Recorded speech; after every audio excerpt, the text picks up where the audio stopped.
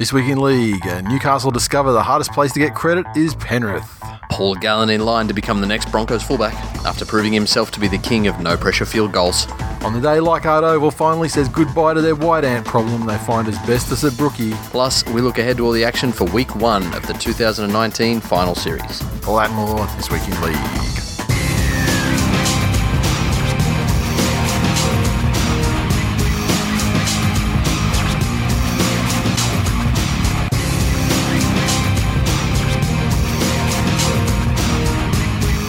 Welcome to episode 335 of This Week in League. I'm Nate. And I'm Jay. What's happening, man? Oh, you know, I mean, for the last time this year, chinners are winners. We've had some story time, but prior to hitting record. But you will recall that last time I believe you were leaving the previous episode en route to a rendezvous. Yes. I think we don't need the whole blow by blow. I mean, like, you didn't dress up. You didn't call me Peter Venkman because I've been ghosted. It is apparent that you've lost your aura. Stepdad does not put his best performance in at 1 a.m. after. Well, I'm glad you put it in on the show rather than. Rather than the show, or rather than the hoe. Shows before hoes. Yes, and just like that, I'm thinking, I'm hang on a minute, I'm just writing that down. You can feel if you want, but I need to make sure because I think that at this early stage, it is the winner, the provisional title of this episode, and shows before hoes. In an homage to me, we've gone off early with the title. Yes.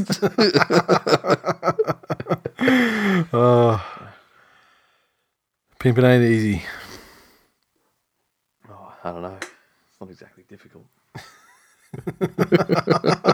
Well, no, there's an app for it now. Yeah. It's all the old days when you fucking trawling fucking MySpace and. Can you imagine how uncomfortable it would be in one of those big fucking coats in Queensland?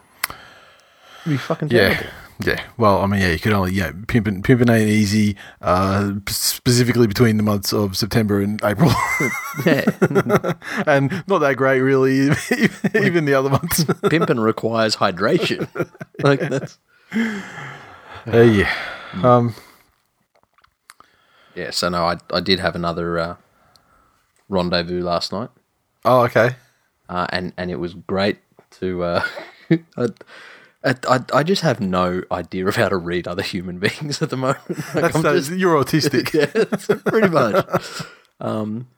I just misread all their profiles and said they want an authentic guy. I'm like, that's me. No. You know, and it's nice to sit down across the table from someone who shares an equal, level of impact on the world. So I was talking about, footy and this and the meetup that's coming up. And this woman had spent like the last 5 years in digging wells for pygmies. Well, I said, she spoke about what she was doing with like disaster and conflict management. Yep. And I'm like, oh, where were you? And she's like, you know where Ebola was? There. So she was like, she was in the Congo then, pretty much. She was in the Congo. Yeah. She was dealing with like Ebola and fucking, clandestine machete gangs coming and murdering people. Did she find Coney while she was there? Yeah, but I got this glazed look went over her face, but I was like... I bet she had a fuckload of diamond jewellery. Diamonds on my wrist, diamonds in my grill. But this glazed look went over her face when she'd mentioned that she'd dealt with Ebola, and I said, you never had to review Parramatta play Newcastle on a Monday night?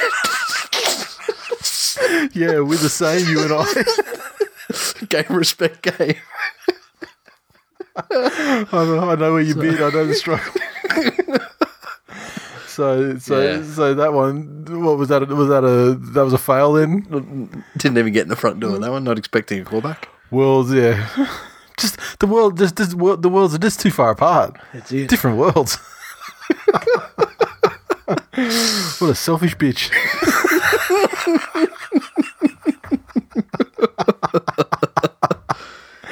But I've been slapped in the face by the big perspective dick of reality.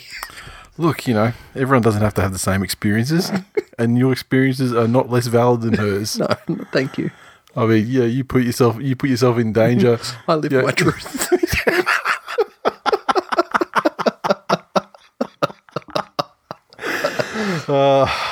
That you do. That you do. And by extension, we have to live your truth as well a lot of the time. Oh, was that the nurse? Well, no, that was a different one. Because that one. Yeah. I'm not even going to mention that one, but let me just tell you, it's when you want that, what did you say about the perspective, like slapping, getting slapped with perspective? I mean, it's like when you get slapped with a photograph of your balls that you fucking just gashed open.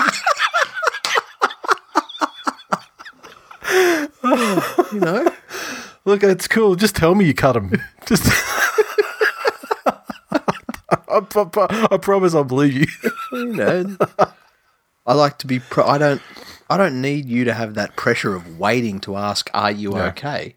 I'd just like to preemptively tell you that I'm not. Yeah, I was pretty much seeing your balls more times this year than my own.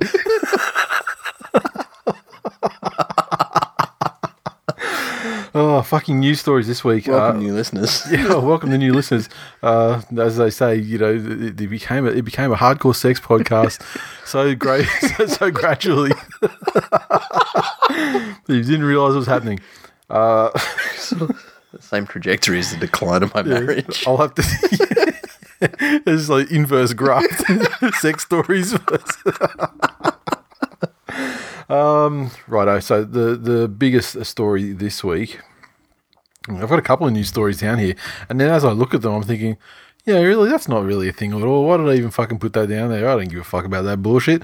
But the big story, our story of the week was and it's all it's happened and it's resolved itself and everything already. So we're just really reporting on the entire saga, but.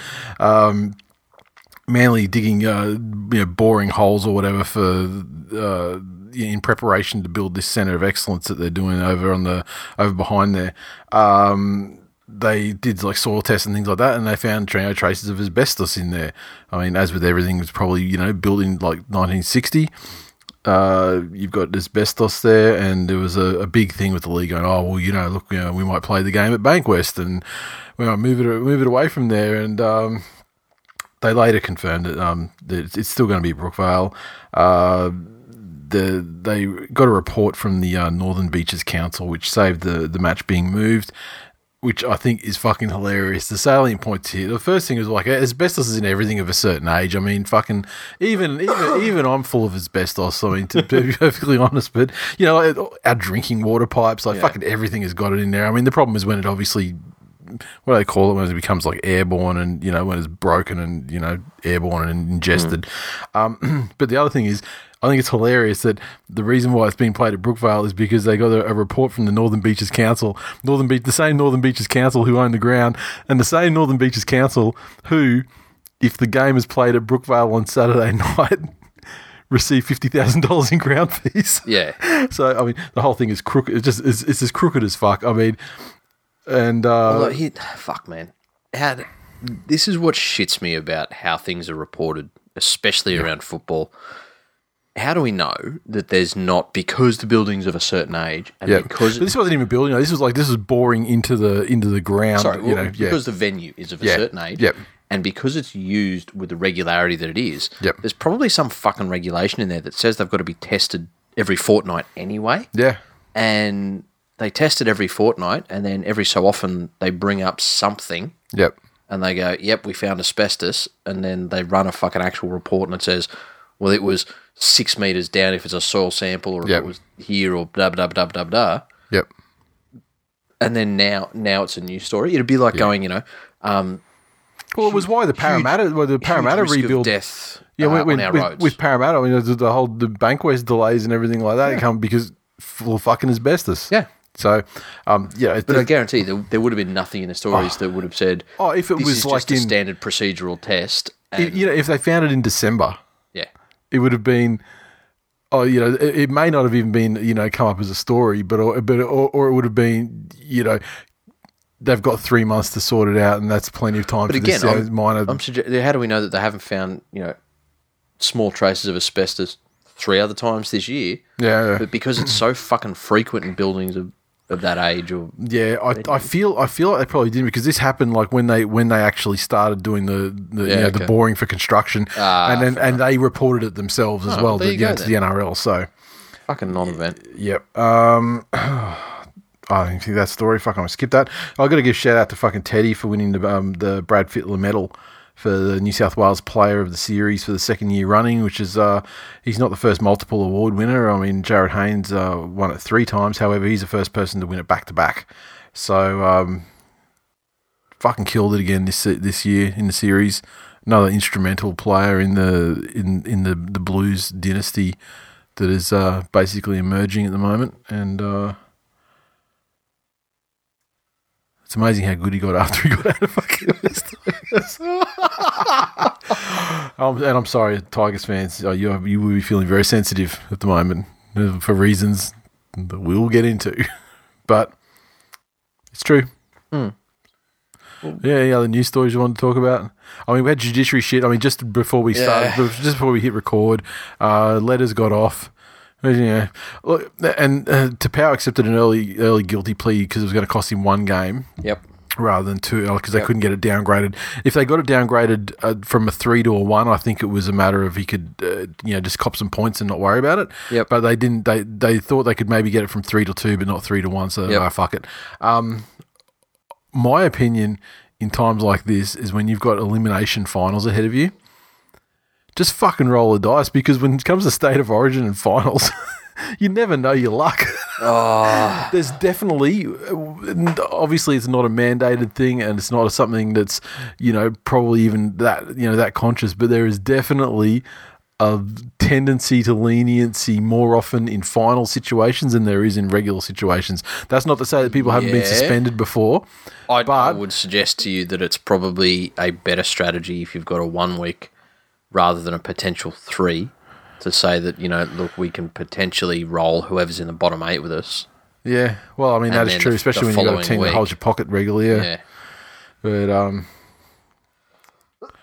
what happened to Hudson Young? Has that come back yet? I mean, this is literally at the time we're recording it. I don't know if he's just come out yet. I know that Maria Hargraves is cool to go. I don't know about Kane Evans and Hudson. I mean, that Hudson Young, that motherfucker, he's a dirty little bitch. I mean, he's already eaten 5 weeks this season.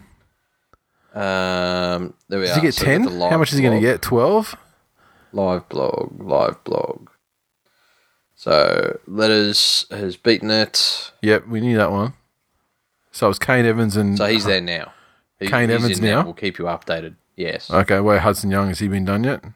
No, Hudson Young's in there now. Oh, okay. So then Kane Evans is after that, is it? Kane Evans should be fucking gone, but, we shall see. Because it's pretty fucking sickening. But Hudson Young, I mean, I know that while we're talking, I know someone put in the in the mailbag for this week in the thread on Facebook.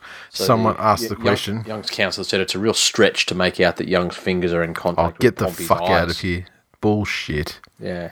Bullshit. Yeah. Someone asked us in the David in the Facebook thread said, "What do you feel is fair punishment for Hudson Young, taking into account his prize as well?" And honestly, fucking 10 weeks. If you're going to get him 5, give him 10 this time, because otherwise, I mean, he's still, no pun intended, young enough to go on and have a fruitful career of not being a cunt. Yep. I mean, I'm not prepared to I'm not prepared to write him off as I would, that other motherfucker, Josh Maguire. Yeah. I mean, this he's young enough that he can avert the fucking trajectory. I think based on it, then the NRL needs to revamp the way the judiciary works, because to have such a vast difference, right? Yeah. Imagine if the thing was that, I killed you. Yeah. And they can't prove it was murder, so I'm slapped with an unruly behaviour charge. Like that's honestly the difference between an eye gouge. Yep. and what they called a facial, which I believe just comes under contrary conduct. Yep. There needs to be something where they can go, rightio, on the video evidence, we can't see we can't see the knuckles disappearing. That's it. Yep. However, in our opinion, it is obvious that to play dickhead's advocate, that motion, he could go, he was in the act of scoring a try. I was trying to get under the ball and reef the ball out. Yeah, you can see that's clearly not even close to the case. I know you can.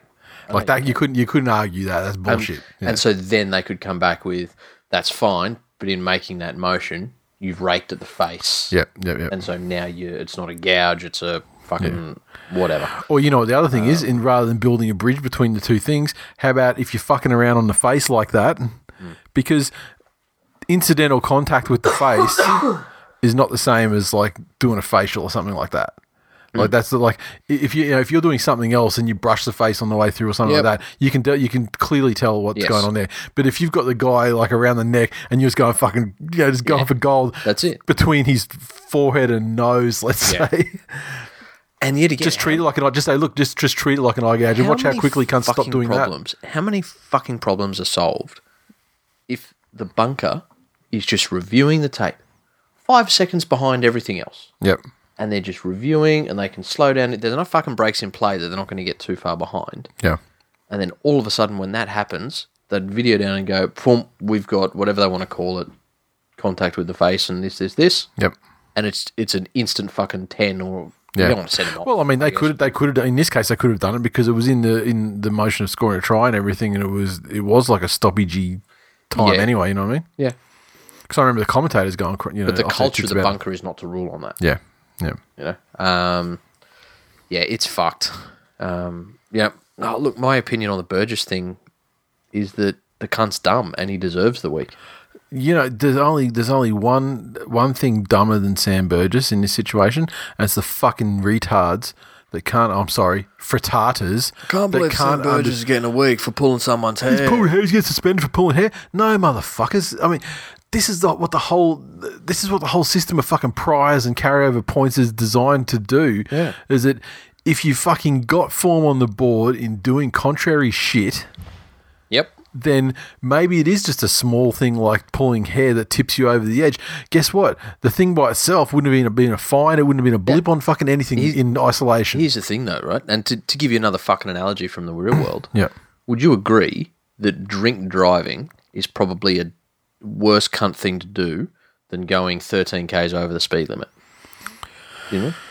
Possibly, if you had to rank them. Yeah. I would say so. I feel like the stopping distance 13 k's over is probably less, and the reaction distance is probably less than. Let's say you're on a highway and you're doing 113 instead of 100. Yeah, of course. You know? 100%. Exactly. Yep. You can drive drunk. Yep. Not lose your license. Yep. But then in that 6 months, be caught doing 13 k's over in a 100 zone, and that's what causes you to lose your license. Yep. So it's not about the severity of what you've done; it's about all of these other things taken into account. Yeah, or you know, if you want to say something, even if you wanted to do something, you know, put something in there that's less severe than speeding. And let's say like not wearing your fucking seatbelt or something, where the only person you're hurting is yourself. Yep, correct. Yep. And the fact that Sam Burgess, again, if he'd have tackled him, and in wrapping up, his hand had gotten to the head, and it's instinct. You wrap, grab, move. But his hand goes off the head and then goes back to the head. To be a cunt. And it's just fucking grubby. Yeah. And like there's so much form on the board. Yeah. Which is why he's missing some time. Yep. Simple as that. Like if you had, they put in a fucking system just for cunts like Sam Burgess. And he's had 2 fines this year already. Yeah, and you might not get time every time. Yep. But you do shit enough, and it'll build up to accumulate to some time. Exactly. Yep. So, no, I agree. I don't have anything else to say in the news front of things. I mean, a lot of it's kind of storylines around games and whatnot. So, I say we'll just keep on moving.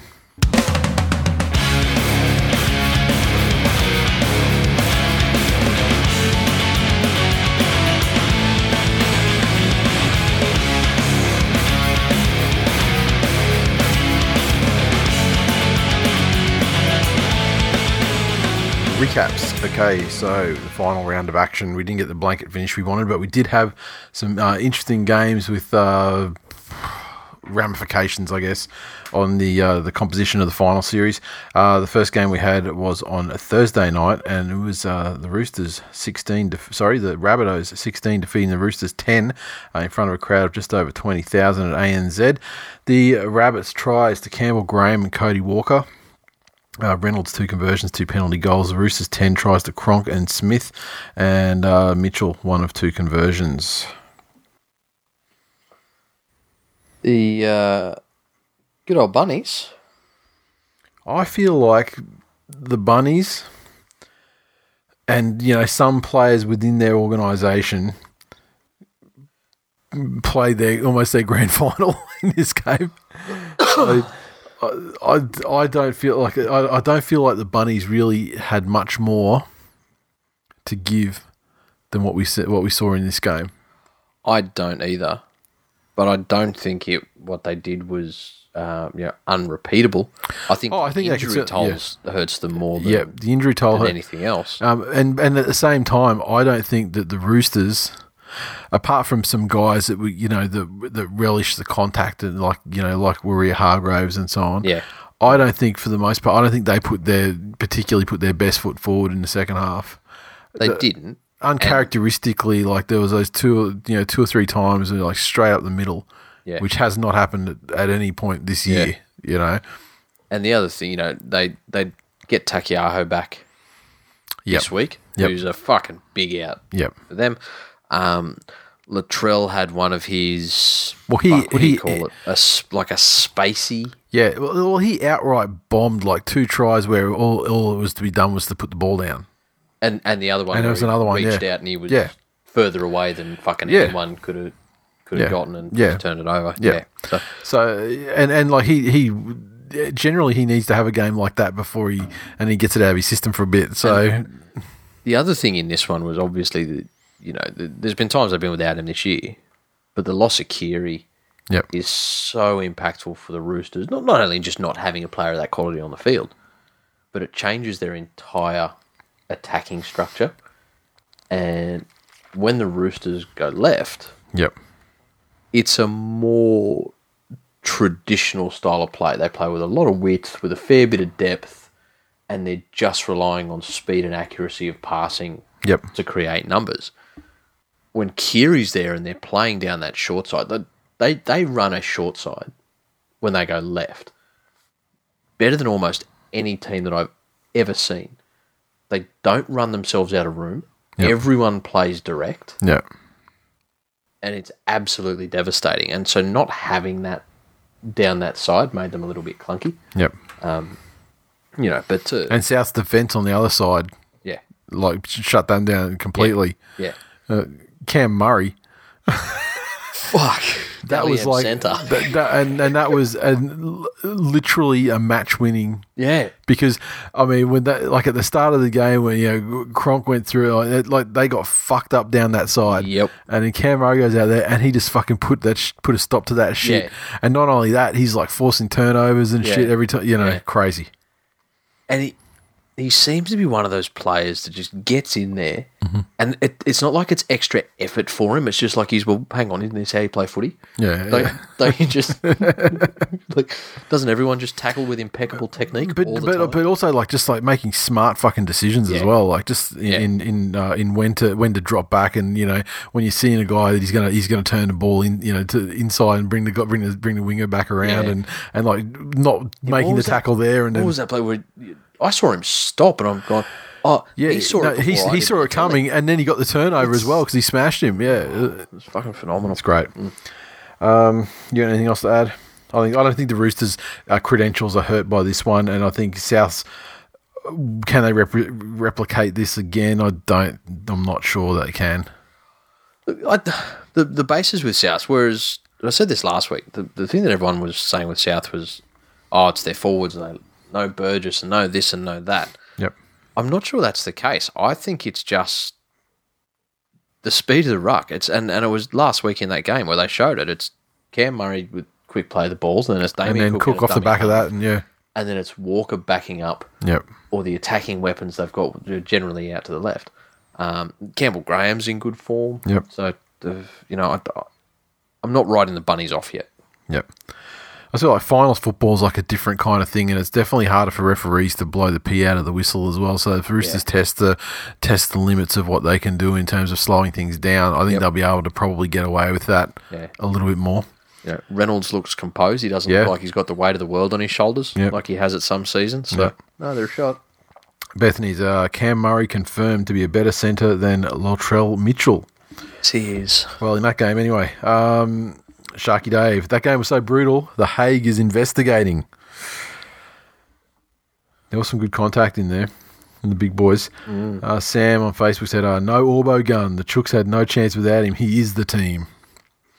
And JDHD, Tedovano smacked Dewey around like he was dating him. It's gone under the radar a little bit, old Tedovano. Yes. I mean, because he was actually signed to Manly. And then the NRL, I think, were like, "Fucking, we're not registering the cunt." And so then we're like, okay, okay, got to flick you then. And then the Roosters go and scoop him up next year. The Magician said, "What a contest! Very happy to get that win. Now I hope we have some players left for the next game." Some. And Benson said, that play when Cook made it out of the in-goal in the last 10 minutes was incredible. Fucking that was it fucking special. I mean, he had zero right to get... I mean, he was so covered and so dominated, like, physically, and then he just sort of just a little bit of a shrug. Just piggybacking cunts out. Yeah. And that's not his game. Yep. It's, fucking good work. So glad he plays for New South Wales. Yes. Friday pub slot. The Parramatta Eels 32 defeated the mighty Manly Seagulls 16 at Wankbest Stadium, just over 25,000 in attendance. I'm not sure what the capacity is for that place, but I imagine that would be fairly close to the business, and especially on a rainy night. The Eels tries to Jennings, Gutherson and Sivo with the hat-trick. Moses 3 conversions and 3 penalty goals. Manly 16 double to Fainu. Garrick 2 conversions, 2 penalty goals. Manly's destiny is, like, I guess, in their hands. And some sloppy shit. Well, I feel that this game wasn't a massive priority for Des because they couldn't be knocked out of the position of having a home final, and given that the Broncos, Sharks, Tigers all played after them, they didn't really have any control on selecting who they'd play in the thing. I mean, because the prevailing wisdom at the pub slot on Friday night would have been, well, if you win the game, you'll be playing the winner of Cronulla versus Tigers. If you lose the game, you'll be playing the Broncos. But then the Broncos turn around, as we'll get to, and they got fucking fucked up by the Doggies and lost the game that you would never have thought they'd lose going into the finals.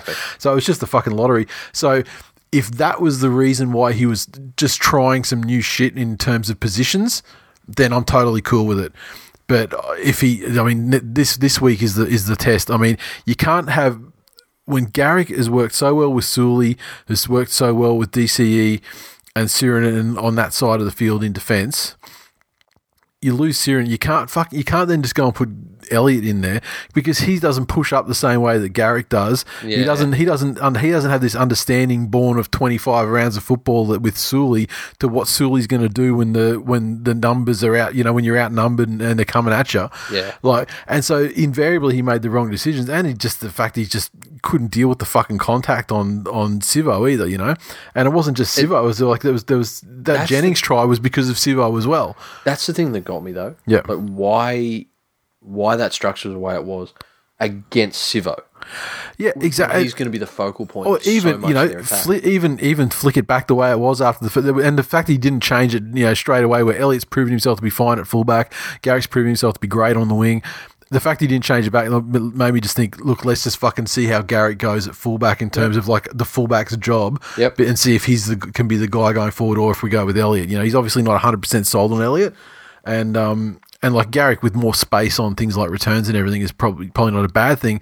But then when at the same time, there were so many times when Manly had a massive fucking overlap and they would throw like a 20-meter pass out to Elliott, who was sitting out in the wing, and he had no players in front of him, and no one within 10 meters. Garrick is the guy that fucking blasts straight past them, no problem at all with speed. Elliott doesn't have that kind of same speed, and he couldn't do shit about it, you know? Yeah, exactly. I mean, and the fact that that shit was the losing of the game, and that's if you completely remove all of the other dumb fucking discipline shit, dropping the ball all the fucking time, like zero fucking respect for possession of the ball.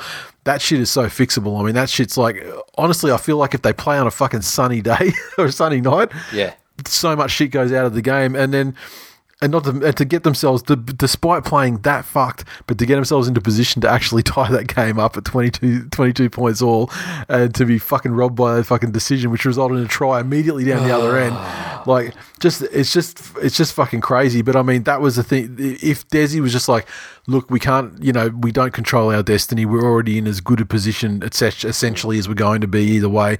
Like, especially after South won. When South won on Thursday night, that ruled out the possibility of top four. I just think that Desi's focus for this week needs to be focus for them. Yeah. Because that's been Manly's key throughout most of the season, is no matter what was going on in games, they remained intently focused on where they were and what they needed to do. Yep. And it's just seemed in the last couple of weeks they've started to get a little bit airy-fairy in sections in games. There's just the general discipline in terms of ball security and penalties in defence. Yeah, they've done that shit a lot of times this year, and they just have that that ability to be just like tenacious and just fucking hanging there, which they did in this game as well.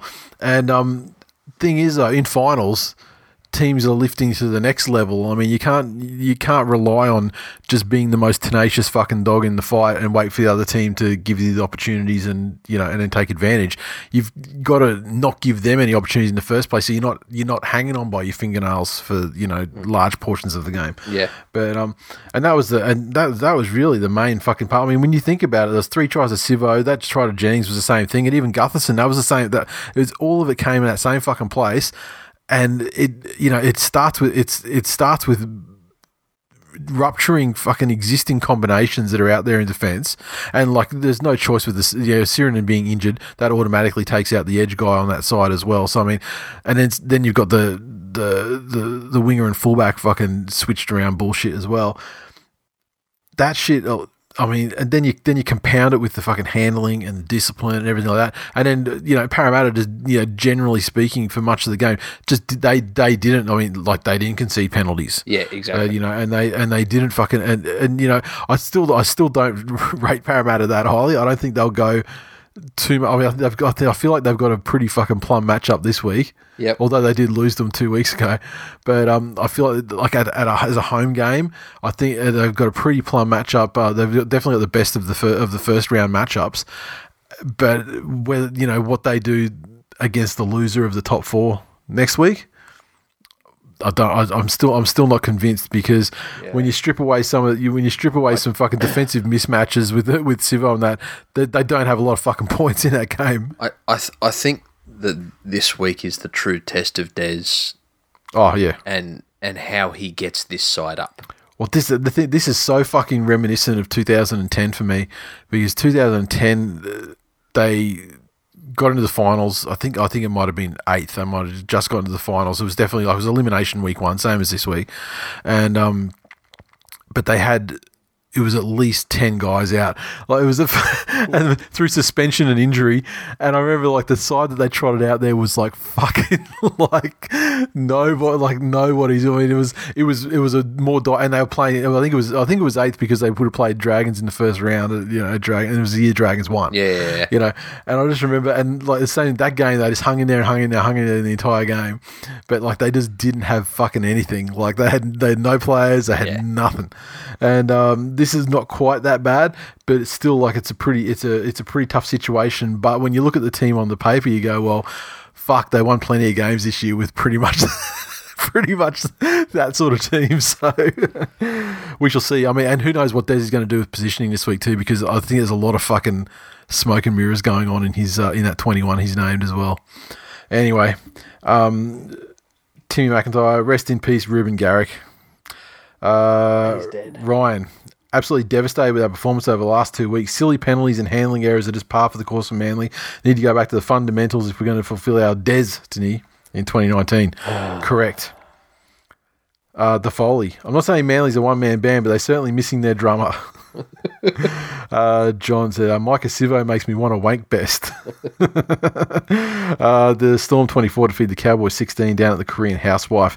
Just over 12,000 in attendance. The Storms tries to Shandor Earl, Nelson Asafa Solomona, Will Chambers, Max King. 3 conversions to Smith, a penalty goal to Smith. The Cowboys 16 tries to Talangi, Felt and Cooper. And 2 conversions from 2 attempts to Kyle Felt. Yeah, the Cows did well to absorb the amount of pressure they did for the length of time they did. They made they made a game of it pretty much for the entire far more of a game of it for far longer than I would have ever anticipated. Yep. Going into this, I would have thought that Melbourne Storm, coming back from a game where they rested some players, moving to the finals, probably having the minor premiership wrapped up as probably played on them a little bit, and. I also wonder, same with the last game, but also wonder, maybe Bellamy did it, he would never tell them to go out there with any intention other than winning. And here's the thing, looking at this one. But winning without doing yourself any fucking, harm for the upcoming big, meaningful battles, Yeah, you look at Melbourne. For all of the uncharacteristic errors they had, and they made 10 errors in this game, and they gave away 10 penalties. So for the Melbourne Storm to hand 20 sets to their opposition, not in a position that the Storm decide that they start them. Yep. That's very unlike them. However, they back that up by missing 13 tackles. Yeah. And that's what kept them in the game, pure and simple. The Cows were, again, courageous and all of those things that we know they can do. But even when it was close and the Cows were coming back, it never really felt like Melbourne were under an enormous amount of pressure. Yep. But yeah, they just did what they needed to do, and it was probably a nice little cool down for them going into finals. Yeah. Grover, the only comment here, Chambers, you magnificently shit bastard. No one else cared about this game. And then 2 white power symbols. 2 white power emojis. That's white power emoji now, isn't it? Oh no, you got to do it the other way. The dick game, the circle game Punch is the white game, power. Yeah. Really? Yeah, apparently. Oh fuck. White power. Oh. Apparently. Well, no, not apparently. It's one of those things that 4chan started to say it was a thing, and then mainstream caught onto it. And now because mainstream caught onto it, that it was a troll thing, and then mainstream caught onto it, and then now it is a thing because they've made it a thing now because mainstream says it's a thing. Fucking 4chan. So for example, if you were a rugby league player in a team, and on Mad Monday you've got the boys together and you have a group photo and you're doing the circle game thing, major look, the headline would be white power. Penrith Panthers player, fucking stepdad. Yeah. With in racist gesture, furor, or some shit, Fucking hell. Yeah. Okay. The Warriors 24 defeated Canberra 20 in Canberra, just over 13,000 in attendance, and the Warriors tries to Burr, Pompey, Tuvasa Sheck and Green. Luke 4 of 4 conversions, trying to get himself that Seagulls cash. Raiders tries to Chris, Papali, Hodgson and Oldfield. Croker 1 conversion and 1 penalty goal. Ultimately, the difference in the game. But fuck me, the Raiders fan, would be super happy. Sorry, the Warriors fans would be super happy to put together to dig a hole, run into some adversity, fall fair, pretty well behind at an away game, showing some fight, and actually getting themselves back into the game and winning it. It was mystifying to me. Really? What were you just fucking doing with your phone then? I had some dirt in the camera. Dirt in the camera? Yes. Are you taking a picture of your dick for someone? Like dirt in the camera? Why'd you pull your dick out for? Yeah, see, if we unpack that and I get you to actually think it through, why wouldn't I already have pre-taken dick pics?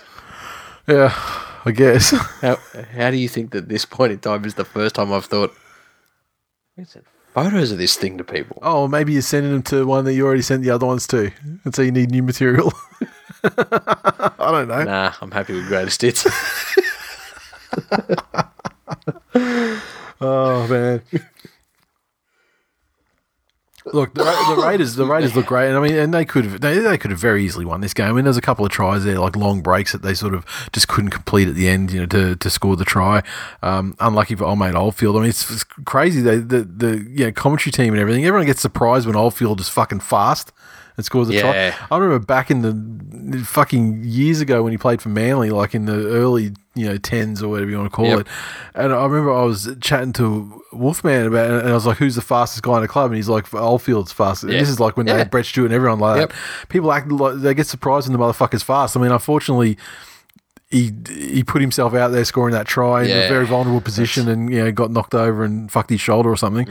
But I wouldn't be too concerned if I was the Raiders. I would imagine. I mean, a loss is never good to have, but I mean, goal kicking was a difference. They're in it the whole time. The fact they relinquished what could have been a match-winning lead might be a concern to Sticky, but the Warriors, with no pressure on their shoulders, they got back to that carefree chucking it around. Yeah, and oh my God, we're huge and fast, and as long as we don't drop the ball, but also that bullshit Warriors ball, like that try the try that Tuivasa-Sheck scored, where it was just like chuck it all the way down one side, all the way down the other side, all the way down. I stopped and I went back and looked at that. Yeah, there were 13 passes. Yeah, nuts. I wouldn't have been surprised if you said there were more than 13. Yeah, went for fucking 3 or 4 minutes. Yeah, just chucking it around. Exactly. And some genuinely fucking brilliant offloads in there as well. Yeah, he could have stopped 3 times. But ultimately, it took Tuivasa-Sheck to just say fuck it and straighten and go through. My only concern, if I'm a Raiders fan, is that there would be members of this team that have some fucking demons in their head with, giving up leads. Yeah. That Ricky's done a pretty good job of putting in the fucking cellar. Yep. But the trap door might be opening a little bit, which is not a place you want them to be. Croker missing some goals too. I mean, he's lost some finals on goal kicking too. Yeah, so... So what you're saying is the Raiders are special to lose week cooked. 1? Absolutely fucking cooked. No Done. chance. Blake Green was fucking great, the dummy. You got to love one of these. Yeah. And I mean, there's plenty of them to talk about coming up in a few games' time, but yeah. Sam said, Dynamis Louis should be banned from playing first grade forever after today. Look, I mean, I think Dynamis Louis is probably fairly philosophical about things, and I think he's grateful for every first grade game he's ever played, to be honest. Yeah, correct. Chinius, sending Ashford out like the true champion he is. # you will be missed white chocolate. Look, I challenge anyone to give me their best Blake Ashford memory with the caveat that it can't be about the time he won you $250 because you bet first try scorer on the guy he was marking up against. Because believe me, everyone who's ever gambled has got a fucking story like that. Blake Ashford made me a lot of money. I mean, he's paid for so many beers, it's not funny. And I'll miss that. Mitch, that eye sockets are to the regular season as vaginas are to preseason. I guess. Well, this year would have to have had the most significant gouging incidents, right? Yeah. And even the ones that go unpunished. I mean, like, because Munster fucking got Robbie good too, remember? Yeah. That was probably the most legit eye gouge all season. Yeah. Little bitch don't press. What, though? Yep. Here's the thing. If you get eye gouged, you might, have a genuine cause to say that person's a cunt. Yep. If you've been eye gouged more than once in a season, maybe you're the cunt. Maybe they're not the cunts. Hang on. So Ben asks, are other teams' fan group pages as fucking retarded as the Raiders ones? Makes you guys look semi-normal. It's unnerving. I'll tell you. As far as I know, they're all like that. Yeah, really. I've seen some fairly relaxed attitudes in the Manly ones, though. I mean, back in the day, though, like in the golden era, oh my god, you dare lose a fucking single game, and it was on like Donkey Kong. Here's the thing: there's no room in actual fan groups, like team fan pages, for nuanced conversation. No, there's no room in there for criticism of poor performances, either an individual or at a team level. There is only these cunts are all shit and I'm not renewing my membership or I'm da-da-da-da-da. Or there's... That's literally every post in the Titans ones. Or there's, we don't need shit fans like you. Yeah, you're not a true fan. You're not a true TM. fan. It's, you got to be behind the boys. This. Yep. There's a fucking refs faulting. Yeah. Then there's like the odd person that comes there and goes, fuck, that was a good effort by most of them, but geez, ABC looked a bit off tonight. Mm. And then both sides want to get in on him. And then that guy, He's like guy's Dave Chappelle. That guy's cousin's getting in there. How many games have you played? Fucking keyboard warrior Derek. Where are we? Doggies 30 to feed the Broncos 14 at ANZ. Crowd of just under 10,000 in attendance. Doggies, a hat trick to Meaney. Josh Jackson and Remus Smith also with tries. Meaney 4 conversions, a penalty goal, and that was it for him. Broncos 14, a double to Stags. Milford with the other try, and Osako 1 of 3 conversions. Yeah, the Dogs did a good job of going in and really tiring out that big Broncos pack. That's the Broncos' key to success. If you can run them around, it's sort of like the old game plan people used to use against Canberra. Yeah, when that was their only go-to. And fucking didn't Lewis's boot just have an absolute dream night? Mm-hmm. One of those nights where it was like in the fucking video games where when you go to kick, the whole world slows down and you can just pinpoint exactly the height and distance and where you want it to land and all of this shit. That one he had where he kicked on the 4th. Yep. And Oates is sitting there just like, one breath. If one person had inhaled in the stadium behind it, it would have gone dead. Yeah. And it ended up with Oates being trapped in goal. It was just shit like that for the Dogs all night. Absolutely fantastic. The thing is, the reason why I like the Broncos as the prime round 1 matchup in the finals is, to this day, if you can contain fucking Payne Haas and fucking Fafita, that's pretty much it. Yep. And so when I was thinking, like, when I thought Manly were playing, it was like, oh, fucking great. Like Jake Turbo, he can take care of both of those cunts at once, and then all these other cunts that are like, a bit unsure about what's going on because there's no Joel Thompson, and that's cool. It's got to cover because there's literally nothing left. But the Doggies did a tremendous job of taking care of them. I mean, they had a little bit of trouble with Katoni Stags there for a period where it looked like the Broncos might be, trying to force their way back into it, but I think the most pleasing thing for Doggies fans would have been their defence for the by and large for the most part of the game was very resolute, but they actually scored some points. Yeah. And when the Broncos pushed back, they sort of absorbed it and actually came back and scored. They didn't like get to that sort of lead where they were sort of around like 14 or whatever and then just grind it out and just sit on it. They actually kept playing football this time and scored what was probably their fucking highest total of the season. They did well. Okay, Toto's Broncos playing like they won a Mad Monday. Soon, precious. Jason's a great effort by the Dogs to finish off the season with a win. They didn't give away silly penalties, push passes, or do general dumb shit. They took every opportunity and defended very well throughout the game. First time we hit 30 points per game all year. There you go. Cruzy, playing like we don't care who we play. Bring both Manly, Monley, and the L's next week. You dumb bastard, you're going to regret that. When Parramatta run a fucking train on you. St. George Illawarra Dragons 24 defeat the Titans 16. Hope Solo Coliseum in front of a gazetted crowd of just over 11,000. The Dragons 24 tries to Pearson, Norman, and a double to Hunt. With 4 conversions. The Titans 16 tries to Arrow, Rain, and Sammy. Gordon 2 of 3 conversions in his final game. This game was absolute fucking AIDS. But the one saving grace was that an absolute fucking servant of the game and all-round good bloke Michael Gordon got a send-out where he got some fantastic defensive highlights. He was playing the game like there was no tomorrow. A Sattler-like defensive cover tackle and the hold-up tackle. And I mean, he did watch Pearson run straight past him though in that try. You seen how big that cunt is? Oh yeah, I mean, but I didn't say he got trampled by him. It was like he actually watched him. I know. You realise with the Titans, when you stop playing, he didn't get to go to rehab on Monday. There was no physio. There were no fucking ice baths. So basically, what happened after the game was he just sort of had a beer. Yeah. They took back the jersey, obviously, and all the team, logo, insignia stuff. So he had his boots, and pretty much his jocks, and it's out in that fucking sandy car park at Ribena. Yeah, exactly. Oh, poor Flash. Yes. He had some good years though, but yeah. Tell you what, I'm fucking glad for the 2019 Dragons. Yeah? Yeah. How so?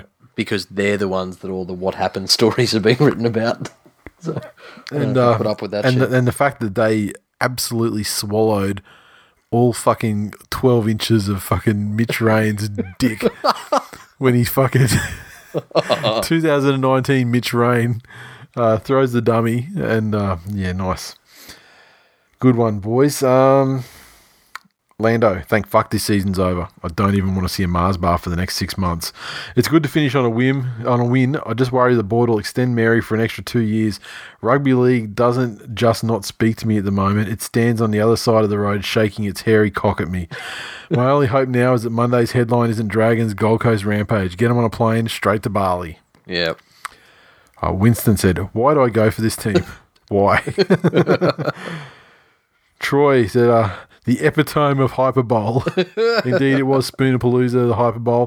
The only regret I have is that the game, they had 6 points between them at the start on the table. Yeah. This one needed to be winner takes all.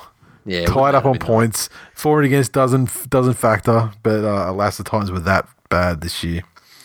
Yes. And Trotters, it was a nice feeling loosening the belt from around my neck and pushing out that last Mars bar when the full-time siren sounded. Let's hope Gus finds a reason to sack Mary in this review now. It's a beautiful... This is the best outcome of the game for the Dragons fans, is that after... I mean, it's one of those things where you see statistics and without the context, you don't know what it means. Yep. So, for example, if you did a Coles and Woolworth survey on Dragons fans, you would find the consumption of Mars bars would be absolutely through the roof. However, saying that, they've only just tasted them last weekend. And so, how many Mars bars have you eaten? Consumed. I've consumed many, but I've only just remembered what they taste like. The Sharkies 25 defeated the West Tigers 8 at Leichhardt Oval. Just a tick under 19,500 in attendance. The Sharkies tries to Nikora, Morris, and a double to Fecky. Sean Johnson 3 or 4 conversions, a penalty goal, and a field goal to Paul Gallen. The Tigers had a try to Luke Garner and 2 penalty goals to Paul Movorovsky. Well, this game had there was the build. It was Leichhardt Oval. It was. They had trouble getting cunts into the ground. It was just that packed. I mean, the old girl couldn't stand it. The turnstiles just couldn't fucking deal with it. Packed to the rafters. The hill. It was a splendid sight to see at a suburban ground. Absolutely packed out for one of their favourite sons, Robbie Farah, in his final match. Well, is he one of their favourite sons? Well, it was potentially his final match. I got to give a shout out. You got to get the drama. You got to set the scene though. Then there was the drama situation where Robbie wasn't going to play, and then in the warm up, or just prior to kick off, Corey fucking aggravates something. So Robbie's got to throw a jersey on because fucking here we go. He gets one last run out on his broken ass leg in front of the Leichhardt faithful. So what really happened is that there was a fucking Tonya Harding moment beforehand. Yep. Farah. Yeah, exactly. Farah. Yes. I believe. And fucking smack the cunt in the leg with a piece of piping so he could get out there and be a shit cunt for one last time. Yes. What a selfish fucking piece of human excrement. It's too selfish to put himself even in the mix in the first place. But I do want to give a shout out to whoever did the game promo for this for Fox. Okay. Because it was nothing but shots of Gallen and then shots of Benji and then shots of Gallen and then Benji. And then right at the end, they did like a 2-second thing with a couple other Sharks players. Was that because Robbie didn't complete the captain's run like the day before? Like, do you think I threw it together like I like then? to think it was just complete fucking shade. Because he did feature right at the end. There was like 3 other Sharks players and 3 other Tigers players, and he was in there. Yep. Tell you, fucking Tigers fans had hope for the first 20 minutes. Well, I mean, they had hope. Like, let's face it. I mean, even at half time, I mean, it was only just that penalty right at the end that bumped it out to 6-4 at half time. Yep. And the Tigers were playing into the breeze. That's the thing, which is a significant one. And so the expectation would be that the second half would be they'd be with the breeze. Yep. And yeah, no way did the they Sharks had absorbed an X amount of point breeze, Yeah. and the Sharks hadn't run up a score. Yep. So then it would be a matter of them to come home over the Yep. top into their glorious and long awaited return to the finals football. Yep. Wasn't to be. Yeah. And I think Cronulla used the breeze, even though they didn't come up with too many points. I think what they did do, though, was keep the ball played down the Yeah. Tigers' end of the field. Every time the Tigers tried to muscle up in defence, and there were a couple of times where they just had these fantastic defensive sets. Yeah. The Sharks went nowhere. All of a sudden, these fucking gigantic wind-assisted kicks had come in, Yeah. and it was just all for nothing. The second half was just all Cronulla. Mm-hmm. The repeat sets, Tigers dropping the ball, Furtado penalties. Yep. And it was, 10 minutes or 15 minutes into the second half, I think they probably had the sort of lead they would have wanted to go to the break with. Yeah, That they would have felt comfy with the added bonus that they'd taken so much out of the Tigers in the second half. And it looked like at that point it was a foregone conclusion. Like the Tigers didn't look like they were. Yeah. I mean, I've said previously that the most dangerous attacking team in the world is the West Tigers when they got nothing to play for. Yeah. And even at the end of the game, they couldn't. There was a couple of times when they started looking a little bit dangerous in the last 5 minutes when there was no chance of winning mine. But even then, This, to me, was probably the most Cronulla-like performance that the Sharks had put in all year. And even though the scoreline blew out, it wasn't really as if the Sharks did it with a lot of flair or... no, not at all. It was really just one. It was really just one sort of small flurry. Yeah. They got the lead and ultimately got them home. But it is nice that Gallen went out milking an obstruction like the absolute fucking scum-sucking cockhead that he is. Yeah, I mean, look, I've got no love for Gallen either, but I've got to respect them setting him up for a fucking field goal because that is the king of disrespectful field goals. And if I were a West Tigers fan or a player, I wouldn't kill myself. But if I was at the fucking ground, I would jump the fence and fucking go and try and bash the gun because that is one of the most disrespectful things I've ever fucking seen. Yeah. I was just and like one of the most disrespectful things I've ever seen in the context of what you can do within the rules. Yes. In rugby league gameplay. I mean, sure, there's players, like Mick Ennis wound the fucking donkeys up with their fucking Viking clap shit, and Fanua Blake wound the dumb fucks up with his crying and everything, and Dylan Walker wound the dumb. Look, Canberra fans very fucking wind-upable for being dumb fucks. But the thing I think is the ultimate disrespect is not that they did it in the game; it's that they devoted any time at all to that. Yeah. Taken out of the preparation of how do we beat this side into how do we set Gallagher how for a are we field goal? setting up because that was 100% set up. That wasn't Gallen's idea. They worked for it and set it up and put him right in front, fucking like 15 meters, 20 meters out, and they gave him a fucking saloon passage of clean shot straight on there. And frankly, I'm impressed that an old cunt forward got a good looking fucking good drop goal away. Here's the thing though, if you go and look at those videos, they see the Australian team when they're in practice, and every cunt and their own, and they're all doing dumb, exactly, like the ones when Thurston's trying to kick a goal from the corner post and stuff. Yeah. They can all do that. Yep. With a there's a lot of downtime. Yeah. So. But Sharkies earned it and earned the L they're going to get, and Gallen lives to fight another day, and for Manly to give him the ultimate final L. And then now we mourn. Jared said, "I'm just heartbroken. A month ago, I accepted we were out of the finals, but here we are again. Last game at home, and a terrible second half has disappointed all the fans again." Real dad. Too good, Sharks. Emotional day. Mentally fucked. Not good enough at 20 different points of the season. Not just today. Tigers till I die, which may be later today via cardiac arrest. Mitch, revelation of the year. Gallen's field goal. Could be on the ballot. You never know. Ben Dunn, 43. Paul Gallen should be made an immortal immediately after that field goal. Fucking settle down. And Sam. And here's me, fresh out of Mars bars. Finally, the Panthers 54 defeated the Knights 10 at Panthers Stadium, tick over 12,000 in attendance. The Panthers 54, I don't know, what do we fucking call 4 tries? Like, you got like a hat trick, a double, that's what's a 4? It's 4. It's a 4G. A 4G, done. Fuck, that could be a contender too for the title, right? A 4G, but we're going to ratify that as the official term. I mean, 4 you don't often get to use it, but it's a 4G. It's a 4G. With a try, a double to Burns. Egan and Leota also tries, clearing 9 of 9 conversions for a very good fucking personal points haul for the game, 34 points, I believe. The Knights 10 tries to Starlord and Herman SSA. Lenore, 1 from 2 conversions. Starfwood Toa with a, it was a nice try. Yeah. Plucked it out of there. Got the intercept, showed some toe. Yep, certainly did. Yeah, we sort of got out of the ankle tap with a bit of a goosey. Yep. And good on him. Yeah, that's it. And he's got an exciting name, dynamic. This game was completely due to Penrith's brilliance, and not at all to do with playing soft opposition. I tell you, they played like they had been on a fucking week of fucking Les's finest.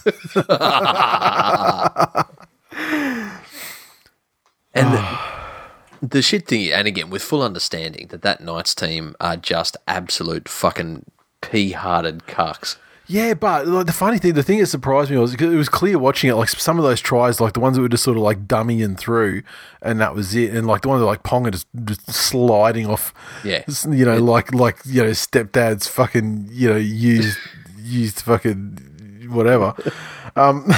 Receptacles, oven mitt, prophylactics, dates, whatever.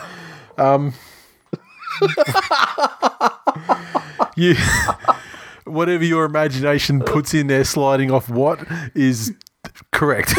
Ding. But last week, it's like they played like fucking. Let's get together. We've capitulated, blown our finals chances. Let's got a great win, almost completely rectified their for and against issues. And I would have thought that this one might have been let's finish on a high and prove that we're not the cunt. It was actually Brownie that was the cunt. Let me tell you, Brownie's looking pretty good right now. Oh yeah, pretty good. Yeah, 100%. The other thing is, with this Penrith team, the thing that's been missing from them almost all year is enthusiasm and an excitement for what they're doing. Yeah. And I don't know what it was in this game. I don't know if it was being scoring points. Winning true. by lots. I don't know if it was being freed of the perceived pressure of going into the finals. They were free of that more than this week, though. Yeah, good point. Technically last they still could have. Yeah. But but I mean, I think their for and against were still too fucked to beat either of those other teams that won, wasn't it? If they'd have beat Brisbane and beat the Cowboys. Yeah, that's a couple, yeah. So it was Brisbane and the Cowboys. That, or if it was, it's Maloney's last game, or if it, fucking who knows what. I just think that they went behind with Starlord scoring the try, but then their first couple of tries were those type of tries where you could see that you just had to fucking you just had to put a bit of had to put a bit of heat on them, and they were going to fall. Exactly. But this is that thing. Like last year when they were going well. Yep. That was how they were playing. They were the ones applying the pressure to teams, finding the breaking point and going, okay, that's where we need to be, and doing that for the majority of the game. I don't know if it was, a fear of injury or whatever the game plan was this year, what it was, but Cleary running. Yep. if nothing else. Clearly, the only use he has apart from kicking goals. I mean, like for example, to contrast it with like State of Origin Cleary, which is just to sort of drift out wide and then turn it back inside to like an edge guy or a centre coming inside him. I mean, and that's fucking useless. Yeah, exactly. All of his tries, he's been in reasonable form over the last couple of weeks, to be honest, even if the whole team hasn't. And what's he done? All of his tries have come from him fucking running and dummying and, finding space and shit like that, which has been completely 100% absent in the first 20 fucking rounds of the season. Yeah. So, look, you would like to think it's a good sign for next year, finishing like this, but same with the Doggies winning 7 of the last 10 games this season. And every other season. Yeah. So remains to be seen how they kick off the next season. But you just watched. I said this to some other people. You watched this game turn us into fucking top 4 contenders next year somehow in the off season. SASA. When you're talking about Latrell trying to score that try from too far out, he was probably a third of the way from the line that fucking SAS was when he scored that fucking try. He was he went down about 1.5 meters out and he still found a way to reach out and put it down. I have no fucking idea how he did that it. was interesting. Ben Dunn 43. Nathan Cleary showing Ponga what real potential looks like. Oh, he's on the fucking Cleary train. Mm-hmm. Shunter. Skimming someone else's credit is very on brand for Penrith. Rishi. When Cleary picks himself as captain on his Supercoach team, you're fucked. Hashtag Chinners are winners. And Juno said, we lost for the sake of the continued tradition of the Tigers coming ninth. Hashtag delusional. And King Chinius. The last day of regular season footy has given us a gallon fuck you field goal, Tigers taking their rightful place of ninth, and the credit-hungry Knights getting bent over and a full load shot up them from Cleary's one good game of the year. Hashtag rugby fucking league.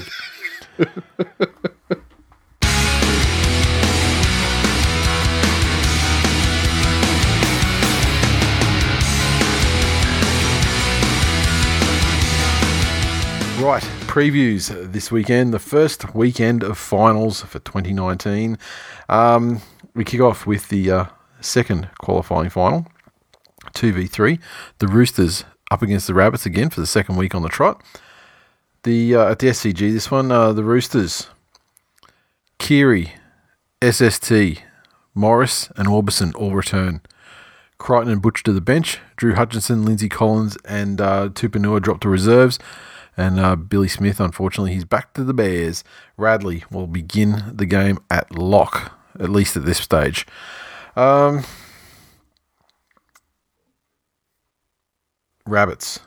what do they got? Gay Guy's gone with a hamstring injury. James Roberts comes back from suspension, and he'll just take his place straight swap. Totola replaces Sammy Burgess. Tom Burgess comes back from injury. Dean Britt to the bench, and George Burgess is listed as a reserve after completing his suspension last weekend. As I mentioned earlier, I think injuries potentially a problem for the Rabbits. Then again, is Gay Guy outside of State of Origin really that much of a loss? He's had a couple of games this year where you've gone, oh wow, that's Origin Gay Guy. Yep. Which was big considering there were rumours that, when Roberts came to the club, he wasn't happy. He wanted out, and Yeah, looking to get out, so... Look, how many times have we seen in the last round, it's not uncommon for teams to play each other twice in a row when it comes into finals. Yeah. And I can only think of 2 other examples of it happening, and the team that won the week before gets done the week after. Because it was Manly that played Penrith. And what was that? Was that last year or the year before? Year before. And Dragons versus Parramatta famously in 2009, they beat Parramatta 30-0 in the final round. Yeah. And then because Parramatta did tank that fucking game and didn't show anything that they planned for the following week, and it came out and Jared Hayne the fuck out of them and got that miraculous win. I feel like, there's no similarities other than the fact that teams played each other twice in a row with those other games, but I still feel that the Roosters will win this game, and I think they'll win it easier than we may think. Yep. I don't think that the game, it's not coming down to golden point. there's not going to be this last 10-minute frenzy scramble. Either team could win it. Yeah. Last second tries. I think it'll be locked up, and then the Roosters will do their roostery defensing. They're not going to crack up the centre fucking 3 times in a row, 2 times in a row like they did in the early parts of the second half, which allowed South to get their lead in that game. Yeah. The Roosters are at that Storm level in terms of that they might have shitty slip ups in a game. What they won't do is do it 2 weeks in a row. Yep. Their coach and their coaching staff are self-aware enough to be able to go, okay, here's a fucking thing, fix it. Yep. But I hope we get finals football out of this game and not some ass bitching. Okay, the first qualifying final takes place at 5:40 p.m. down at the Korean Housewife, featuring the Storm taking on the Raiders.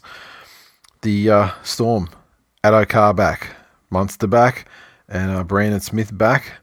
And so that leaves Shandor Earl, Brodie Croft, and Harry Grant out. The Raiders, Nickel Klogstad returns. Soliola returns. Bateman, Tapane, Leilua, Rapana all return. Kotrick over to the wing. Simonson to the bench with Louis and Horsburgh. And Hudson Young's found guilty, but we didn't know at this stage what the punishment was. He's named at 21 on here, and I assume that's just a matter of playing it safe or whatever. But I say he's gone for this season and a good part of the start of next season. Look, Raiders, a lot of guys come back in. Sure, Canberra were a bit down on troops last week, but I don't think that it's going to be a matter of them having these nightmares about giving up leads and that seeping back in. I feel like they're past that, but it's a Storm and it's in Melbourne and it's finals. And whilst they've been beaten down, there in the past, but I just think that they've been too solid this season. And it was a gigantic achievement when the Raiders got them last time, and I just don't know if they. I mean, I just feel like the Storm are just. There you go. Just to interject, the NRL Council is suggesting a penalty range between 10 and 12 games. There you go, including loading. Okay. Young's Council is suggesting that the top level ban they should consider is a 9-game suspension, based on it not being as serious as George Burgess's offence. They're really I don't feel like they're really fighting for their client. When someone's like, we're going to give you the minimum of 10, how about a maximum of 9? Yeah. Look, don't they know the rules of bartering? They should have asked for 6. His fingers didn't disappear into the skull. Yep. But he also wasn't gouging Robbie Farah. If he was gouging Robbie, it'd be like he'd get a fine. Yeah. So. Yeah. Perhaps a Dally M of some description. Plenty of ins for Canberra. Psychologically, Canberra had that big game against Melbourne a couple of weeks ago. I'm not sure they can do it twice though. Yeah, I'm not sure they can do it twice. I don't think so either. And you remember that game as well. I mean, it was a kind of weird game too, like with the sin binnings and the Storm going up, like a big lead and that sort of thing. I don't think we're going to see the same sort of sin binnings, and I don't think that if the Storm were to find themselves in such a lead this time of year, there's no way they're relinquishing that fucking thing. No way. Mm. But I think we all want to see the Raiders win, but unfortunately, I just have to go with the home team in this first round. Okay, second elimination final, 6v7. Brookie Oval will host the mighty Manly Seagulls versus the Sharkies. Big changes here, and I don't know. I think at this stage it's far too early to call what the side's going to look like, because I think there's a bit of smoke and mirrors with Desi. The way it's lined up is a back line that's, sort of similar to much of the year, really. The big loss, obviously, Marty Tapau out suspended for a week. And so Kepi, who made his debut last week, moves into his position. I think that he'll probably swap with Jake, and they'll just push Jake up to prop. Corey Waddell, he's been good this year. Jetski, not a giant fan. He's had the most rocks and diamonds guy I think we've got in the team. For me, for the Sharkies, Aaron Gray comes in and replaces Mulatalo, who was suspended for that fucking glorious hit on Luke Brooks. which you failed to mention when we were talking about the match, but I mean, fuck, that kid went hard. When I saw that he was suspended, I was like, great, good, because that kid goes at 1,000 fucking %. Yes. and it was a fucking beast. Yes. And was a large part of why the Sharks won that game. So for him to be out is great. Now, I think the keys of Manly, I would love them to fucking start Fainu on this game. Ever since Appy come back from injury, he's been pretty fucking average. And as was the case earlier in the season, the good things only started when Fainu came on to, to the extent he scored 2 tries, including that ridiculous fucking try where he was chasing the ball through the ends of the fucking earth to get it and score. I think they should start with him because and Appy has some utility value, but I think Fainu just provides so much in terms of ruck speed. They're going to fucking need it. Like, frankly, they're going to need it. And I don't think they can afford to get out to a super slow start.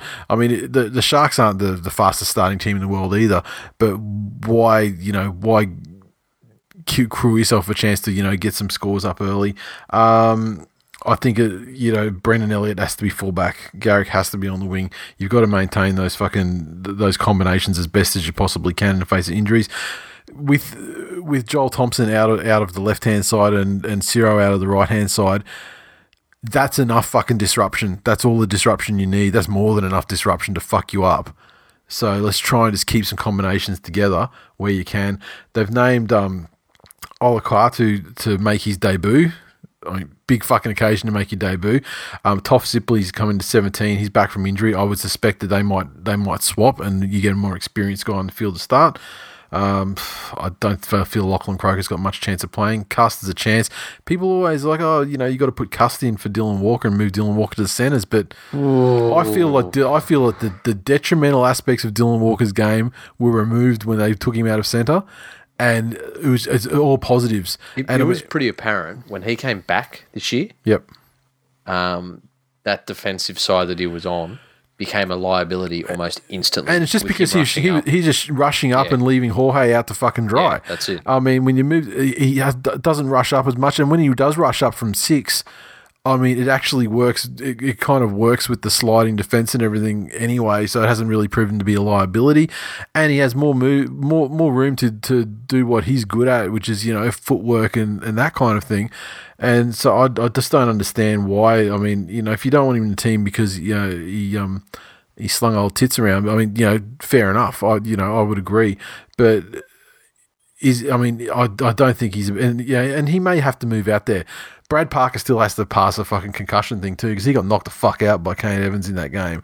Yeah. So it would not surprise me at all if Brad Parker was to be omitted, and then maybe Dylan Walker moves there and Cuss does go, and does move into the halves. But at the same time, you got Tavita Funa, who's been on the extended bench for like the last 3 or 4 weeks, who's a fucking gun centre.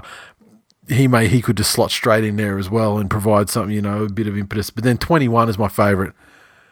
Half jokingly, I suggested that our injury toll was so great that the T-Rex could come back from extinction. And sure enough, within 3 hours, blogs start reporting it and then news articles start reporting that T-Rex could come back from extinction. And he's in the 21. Manly asked for an exemption. We're granted an exemption. And he's in the 21.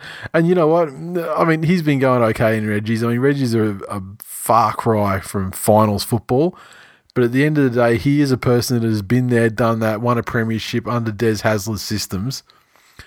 And so if you needed a guy just to get in there and just fucking cart the ball up, for 20 minutes or 30 minutes in the game to give a second row a rest, I suppose he'd be okay. Some big game experience. Yep. Has a rep history. They could have put him in last week on the wing where he played, and then he could have been fucking marking up against Sivo and just fucking tanked him. Yeah. How unfortunate is that for someone like T-Rex? Because you remember, he played in the halves in his junior rep career. Well, the way he, I'm not sure what he did in his junior rep career, but I remember when I first saw him play, and it's funny actually, this game at Brookvale is the first final that's been at Brookvale since 2008 when Manly played the Dragons, and that was Gaznier's last game before he went to rugby the first time. And I remember that game, the curtain raiser was somebody versus Parramatta in the first round of the finals for Reggie's, and T-Rex was on the wing on the hillside of the field in the second half where I was sitting watching the game, breathing in the beautiful asbestos fucking fumes. And I remember seeing him just tanking cunts, and I was like, wow. I look forward to seeing you next year at the club, because we knew that he'd signed for us, and he was going to be 2009 was our first year. He didn't crack first grade in the first year. Instead, he went up to Sunshine Coast Sea Eagles, which was our feeder club at the time, and won the premiership as a goal kicking 5'8". Yeah, with Trent Hodkinson as the halfback in the first premiership that Sunny Coast won. Yeah, I'm trying to look for the photo. I can't find it. And in that game, he was not only the goal kicking 5'8", he was actually, I forget the fucking name of the medal, but he actually won he won whatever the QRL equivalent of the Clive Churchill for that game as well. I mean, obviously he's a lot of pies and a lot of fucking water under the bridge at that time. He'll never play in halves again. But there was that famous photo. Oh fuck, famous photo. There was a photo. Yeah, of a junior rep team that was like him, Michael Jennings, like Rennie Mature or something. A bunch of other guys. Yeah. And the poor cunt just didn't stop growing. Yeah. But if he'd have been in this era, yeah, he'd just be a centre or a winger. Yeah. He would have had to have done the hard yards in the forwards. Yeah, and I mean, he played most of his time Manly on the wing too. So, but and then he obviously he's got bigger, and probably your age gets slower. I mean, in his case, he got fucking lazier. Yeah, exactly. But I can imagine that like he was lost to the game when he was on the lines, got thrown the lifeline, and I can imagine that the coach that he has an affinity with, that has coached him at two different clubs, when called up to do fucking one last heist, that I can't imagine that he wouldn't put his best foot forward and play the game, the absolute pinnacle game of what he could achieve at this stage. What that is at this stage of his career, I don't know. But I'm fucking there. I'm there for him trampling some cunt. Yeah. Just jettisoning. I mean, like, it was amazing that time when he just fucking trampled Billy Slater on route to scoring a try in 2008, I think it was. Like, NRL chaos. Yep, 2009, sorry. Is like, tequila and meth-fueled fucking. And then, after NRL chaos, you want NRL feels. So now NRL spooning. Something a little bit warm and fuzzy, like, a fucking comeback story. Yep. So. Yep, I hear. Look, the Sharkies are going pretty well without being like amazing, I think. And so I'm reasonably happy with them as a matchup. Moylan 21.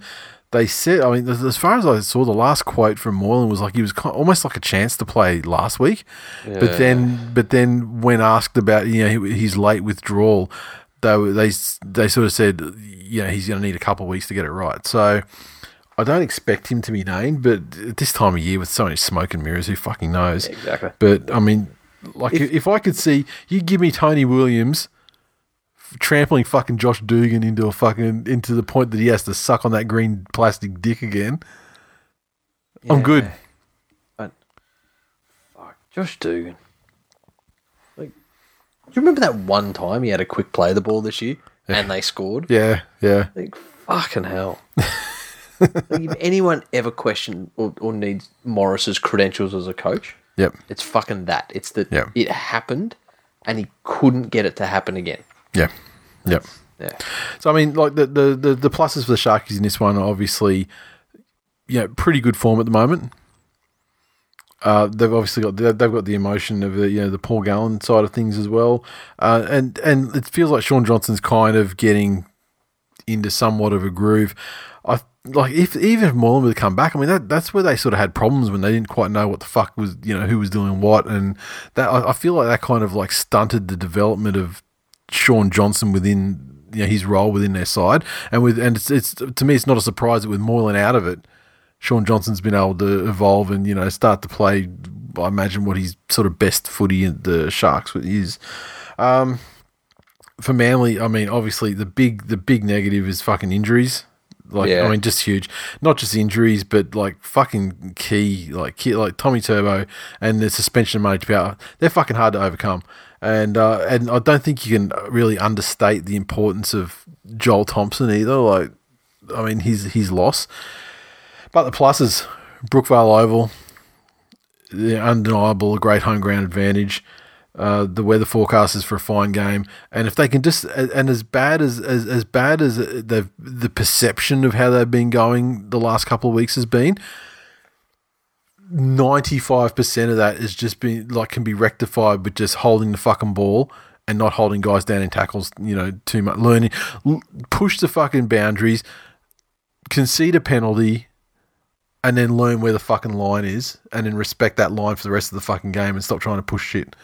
And I feel if they can control the ball, and just like if they can get through their sets and not give away these piggyback penalties, getting the Sharks from their fucking 20 down to attacking positions every set, they give themselves, they've got a great chance.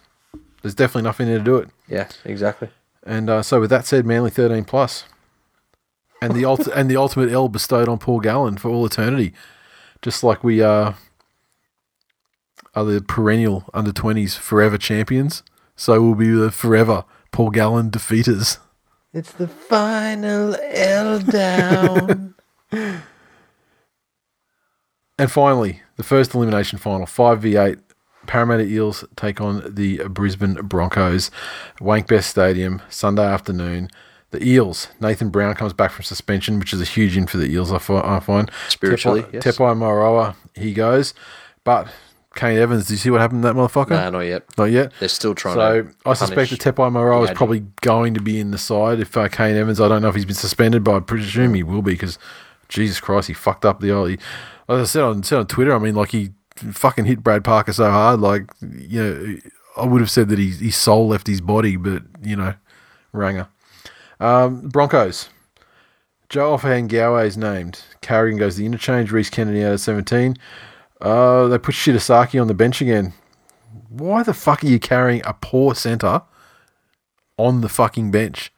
What utility value does that cunt have? Who's carrying fucking injuries in that side? Milford's fine. Isako's fine. Staggs, Glenn, Oates, Darius Boyd. But there's not a fucking player there that cunt can replace effectively. Yeah. I mean, obviously, like Alex Glenn is in the centres. I mean, but that's what it is. That's what it is. It has to be. Yeah, but they got Sean Fenson in 20. I'd put Sean Fenson in the centre before I put fucking Shibasaki. Yeah. Especially in a final. There's no tomorrows, motherfuckers. Yeah. Yeah, you're right. You're right. Me dead. Eels are going to do it without even fucking breaking a sweat down there at Wankbest.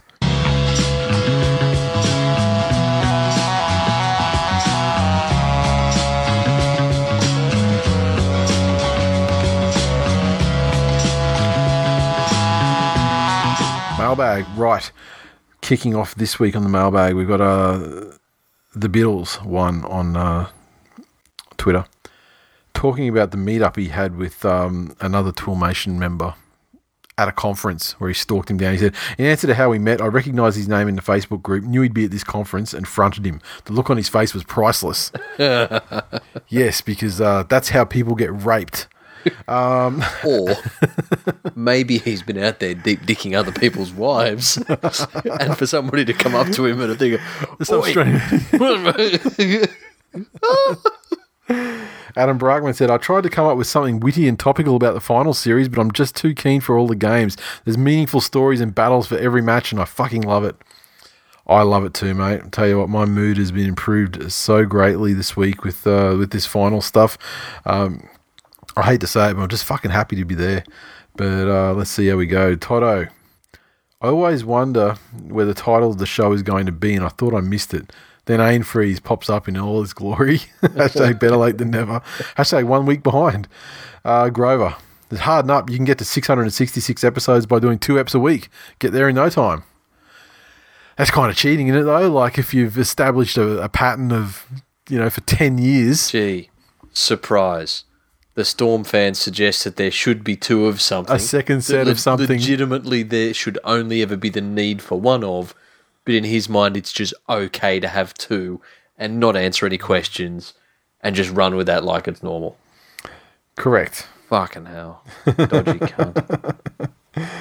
Now I just want to get into the other stuff we've got there, and we always put for the Facebook group users, we always throw up a thread just before we record for the night and for the week, and just to say, are there any last minute questions or items you'd like us to address? And as always, a pretty good response. I'll skim through them.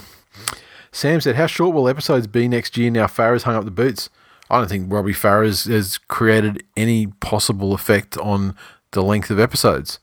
I mean, how long does it take you to say selfish cunt? Like, exactly. Well, the episode's going to be a second less. Yeah. But you know what? There's probably going to be another one somewhere else down the line. You know what? I've compensated by having less RLPA rants. True. So we'll just get back on, back on those guys again. Excellent. Because they're just as cuntish as they always were. Okay, Michael says, with the current rosters, would you rather coach the Knights or the Dragons next year? The Knights or the Dragons?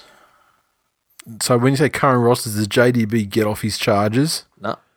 Because I wouldn't imagine he would. So let's assume that he's out. I'd still take the Dragons. I'd still take the Dragons too. Yeah. Because from everything I've heard, they're in a position where they're at least mentally over JDB and they've fucking rushed him. Yep. Although he could be a distraction leading into the beginning of next year as well.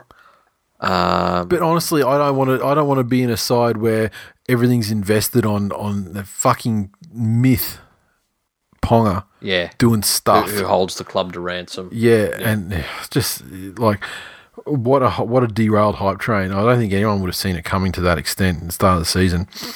Mario said, on Twitter, I'm seeing popular Wests accounts talking about effective tackle percentage and other garbage to try and suggest their defence has improved this year, despite conceding 26 extra points compared to last year.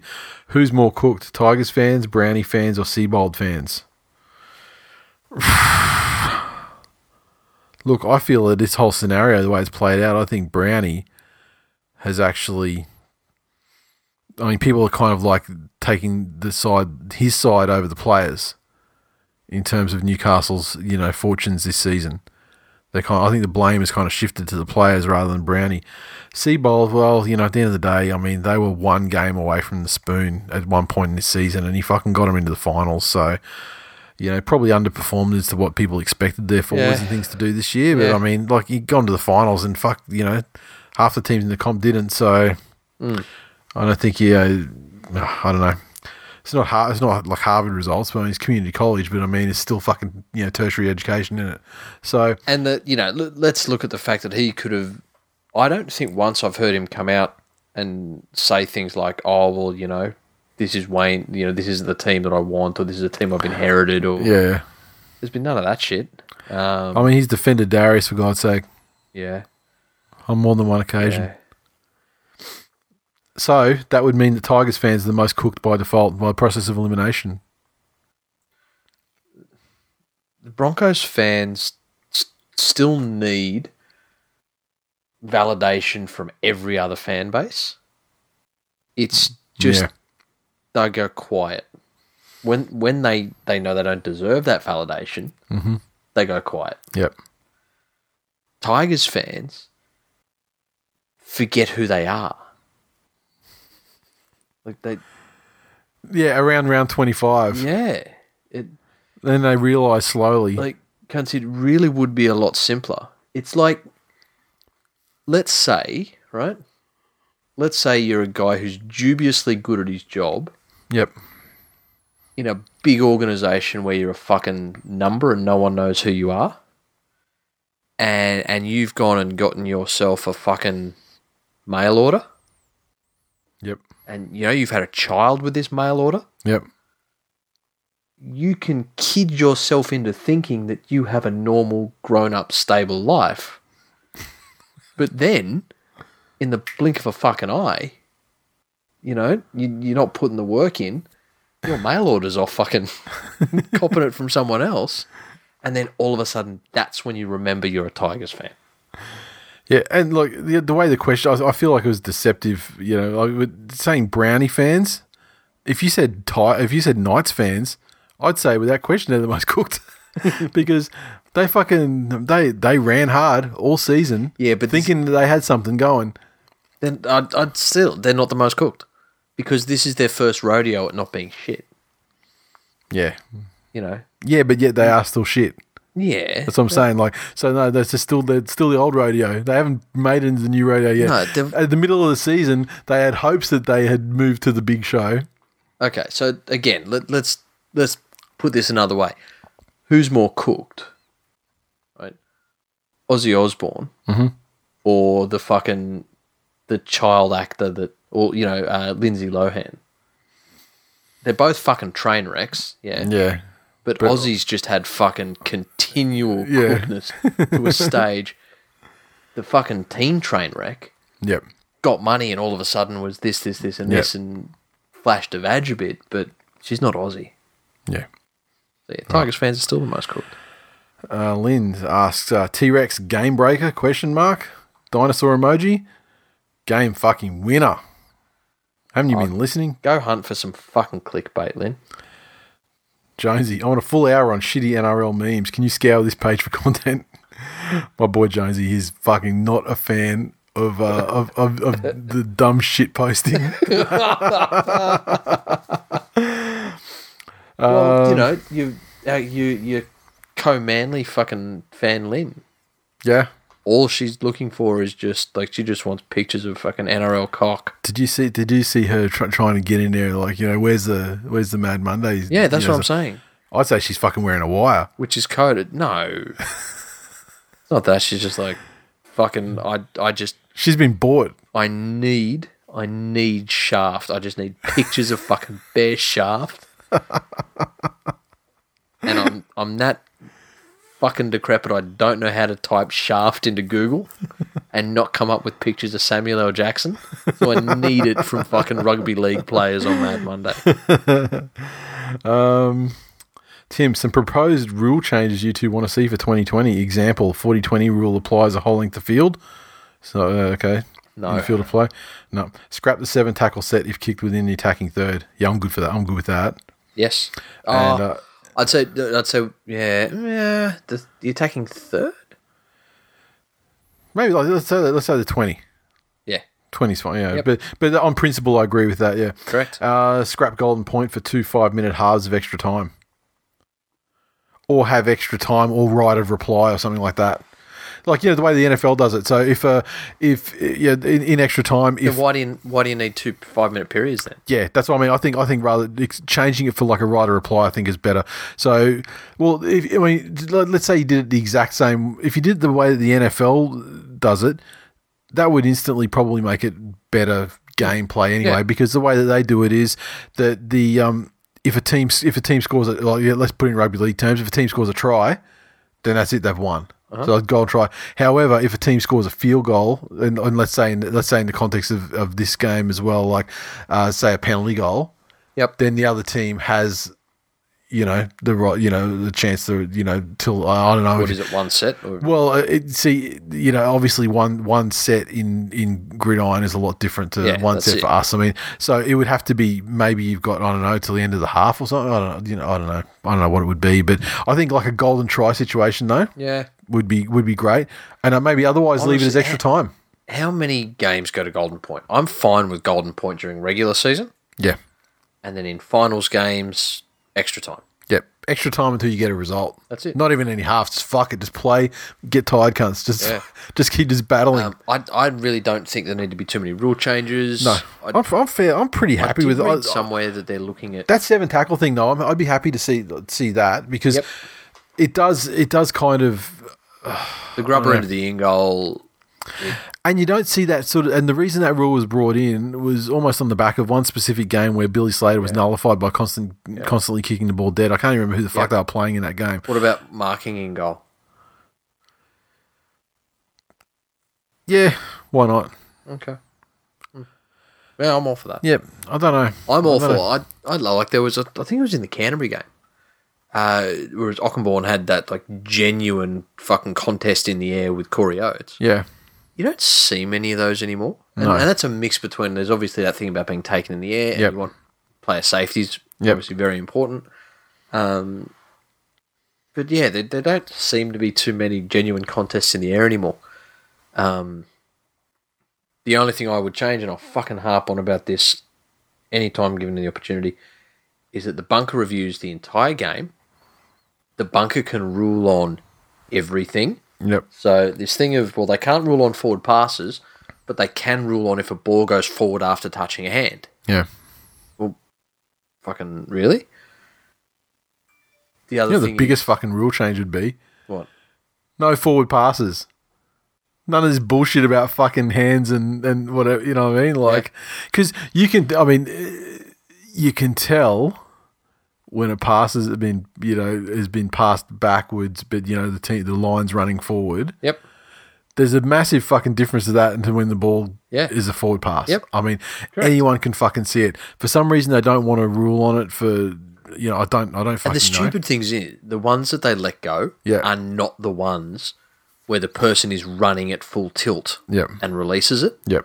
And we've spoken about that before. It's not fucking hard. It is so piss easy to put an accelerometer into the ball. Yep. And all you need is positioning devices at certain locations around the field, and all it does is track the ball's position in real time. Yeah. But they need the bunker to be able to review the entire fucking game, to rule on everything, and change the fucking culture of referees so that it is absolutely fine, and the bunker can go, we need to change that. Yeah. The amount of times that I'm sitting there and I see something happen, I'm like, oh, fuck, okay, I don't know what that's for. Turn the volume up. Yep. And the referees say, yeah, that's the way we've seen it. Yeah. Well, fucking hang on. There's other people up there that can see it. They always say that though. So I think that's the line that the coach to retort to. That's what I'm saying.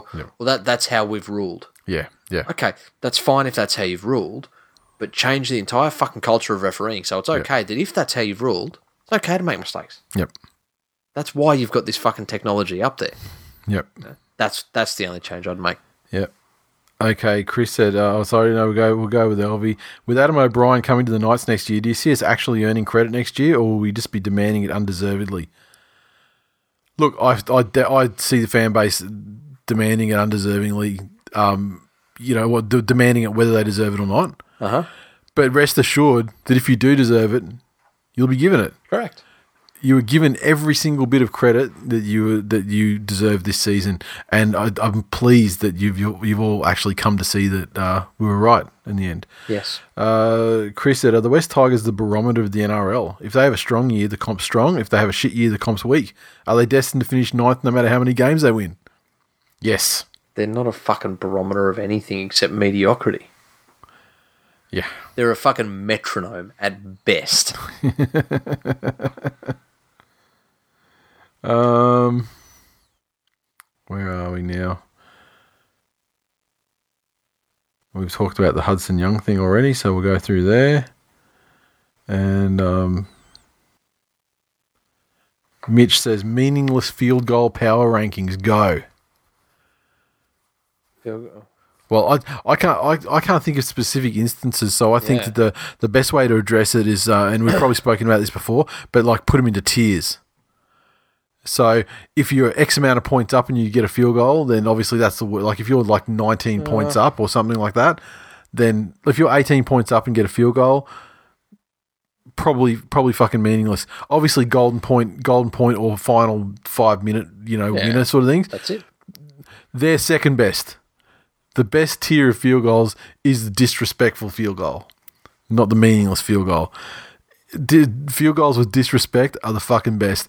The worst ones, the very worst field goals are the ones up by 18 points plus. They're second worst. The worst are like your Greg Inglis fucking field goals and Terry Lamb like kicking a field goal when you're down by 2. That's the other end of disrespectful, though. No, that's not disrespectful. I'm just talking about field goals power rankings in general. Disrespectful, I mean, what degrees are there? I mean, it's disrespectful. Like, that Gallen was disrespectful as fuck. Yeah. I don't think a field goal up by 18... But I think that was disrespectful because of the... okay, let's say that the Sharks couldn't make the finals. Yep. And their opposition couldn't make the finals. That wouldn't have been nearly as disrespectful. They could have been up by 50. Yeah, okay. Yeah? The fact that they were playing for a final spot... Yeah. And the fact that it was Cockhead Farah's last game... Right. That's what made that just an ultimate fucking dick slap. Yeah. This. Robert said top receptacle apps for the recently single.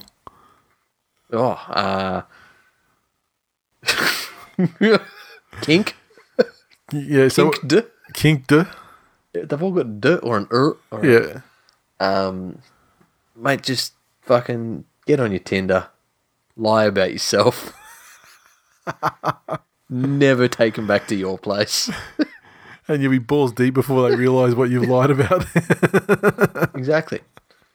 I had told one girl that my job was a cigarette lighter safety tester. Okay. So you know on those cigarette lighters, they've Or like a Zippo or... no, the ones you just buy at the shop. Yeah, okay. They've got that safety ring. Yeah. So it's childproof. Yep. So my job is to stand at the end of a conveyor belt, and there's a kid next to me, and as they come through, the kid has to pick them up and try and light them. And if the kid can light it, I have to take it away from the kid and throw it out. What was the outcome of that story? Banged up. My fucking God. Yeah, so. That's funny. I remember me and my mate used to, like, in a traditional way of, like with night clubbing back in the day, we used to tell girls that we were, we worked as abalone divers in off the coast of South Australia, and regale them this harrowing tale of our friend that got fucking taken by a shark right in front of us. and so we'd be filling in the blanks and backing up each other's story. Fucking worked like it was amazing. Yeah, every time. Yeah. LV again said, "What happened to Kalen Ponga? Bad thick shake." Look, I'm going to tell you this is the real talk about Kalen Ponga, okay? And you may not be prepared to hear it, but this is what it is. Nothing happened to Kalen Ponga. Kalen Ponga now, today, is exactly the same as he was at the start of the season. His quality is a construct invented by the media and Newcastle Knights fans. Yeah. The actual reality of it is fucking myth. And guess what? He's proven to be a myth. And what you need to do is eat the fucking whatever the good pill is that fucking Morpheus is offering you, and eat that pill. Get out of the fucking matrix where he's actually a good player, because he ain't. It's all about fucking in a cave and dancing to having a massive fucking tribal rave orgy out in a cave while we're dodging electric squids, motherfucker. All right, the end. You look at the great players of the past that came up, no matter how good they ended up, yep, they came into the game and had to earn their first grade spot. Yep. They had to get in there and really earn the respect of their peers and things like that. Ponga's in this situation where he said, and it's almost that sort of Canberra bubble effect that they had for all those years, where they had all those players who were great players at Canberra. Yep. And were just off the fucking rails. So Kalen Ponga's never known a world where he's not a superstar. Yep. And it's not that he thinks that way about himself per se. Can you imagine if he actually stayed at the Cowboys and had to sit underneath, your Thurstons and stuff like that? He'd be 1,000 times better for it, I reckon. Yeah, 100%. Yep. But he's had nothing but the media talking about how great he is. Yep. And how he's done this and how he's done that and how he's done this. And I saw a fucking tweet from... It wouldn't be the NRL because they blocked me. Might have been Fox. Okay. It was during the Penrith game. Yeah. Where they've tweeted, "Here's some Ponga magic," and it was where he's put a little short kick into the in goal. Yeah. That was cleaned up very easily by Dylan Edwards. It's just, it must be a fucking thing that the more Ponga content that's put out, the more people click on it. Yeah. The kid needs to fucking earn his stripes. Look, at the end of the day, he's got like, that sort of Billy Slater or fucking Greg Inglis, like he's got that level of potential talent, in him.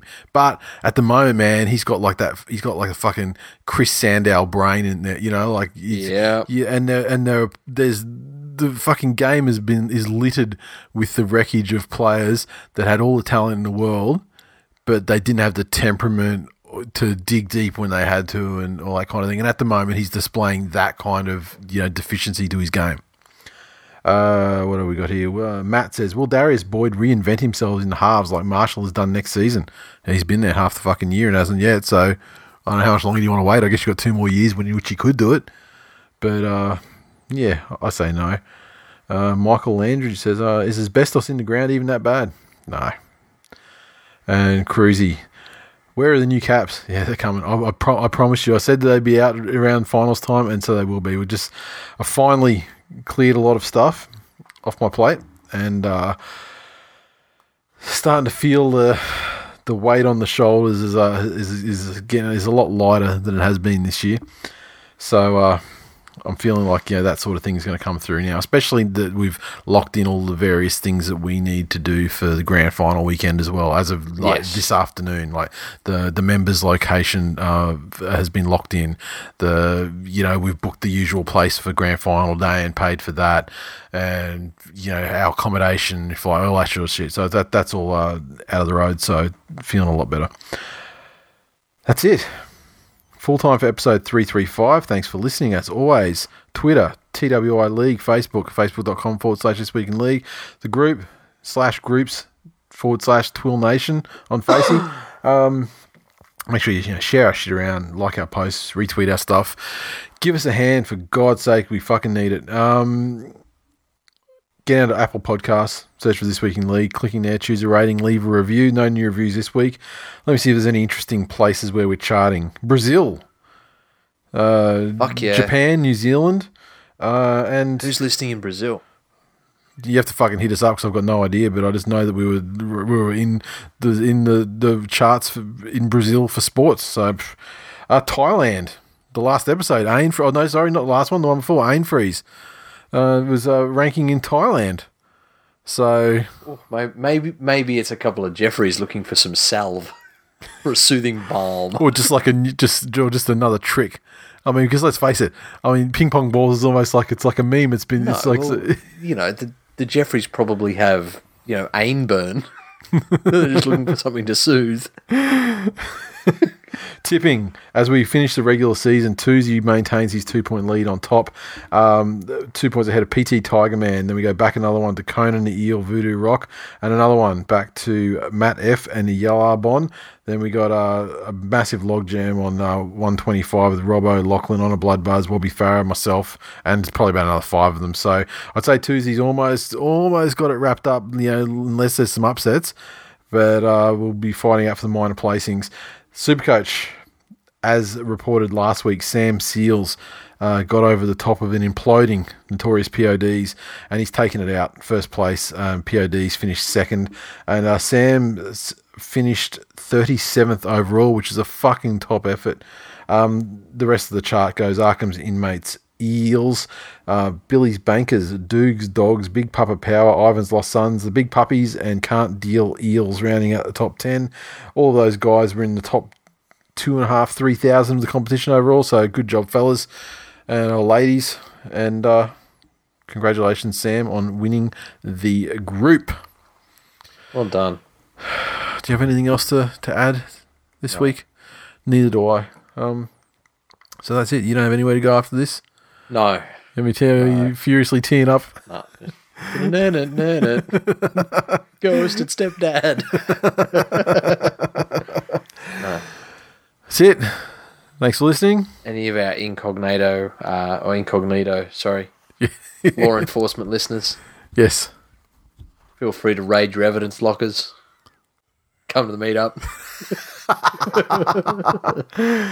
Doesn't even have to be labelled. Got plenty of fucking dumpsters. There'll be human testers, I'm sure. Namely myself, stepdad. Yes, it's one weekend off, and yep, gonna be a big weekend it till I can't Patron no more. Yep. I'll tell you, get down to Sydney. First thing I'm going to buy a bottle of Mr. Black again. And then, although this year with the members meet up will be at 7 p.m. on the Saturday night, and we don't fly until after sort of 5:30, I think. Yeah. So we have to pretty much dump our shit, turn around, and head straight in. But the thing is that enough of the fucking members know each other. But we can go to the airport. If we're catching a flight at 4 or 4:30 or whatever it is, let's go to the airport at 3. Get half tanked because we got the lounge. We got the lounge, so we get fucking. So we get tanked before we can go down there. Awesome, done. Pre-drinks for us. See you next week. See ya.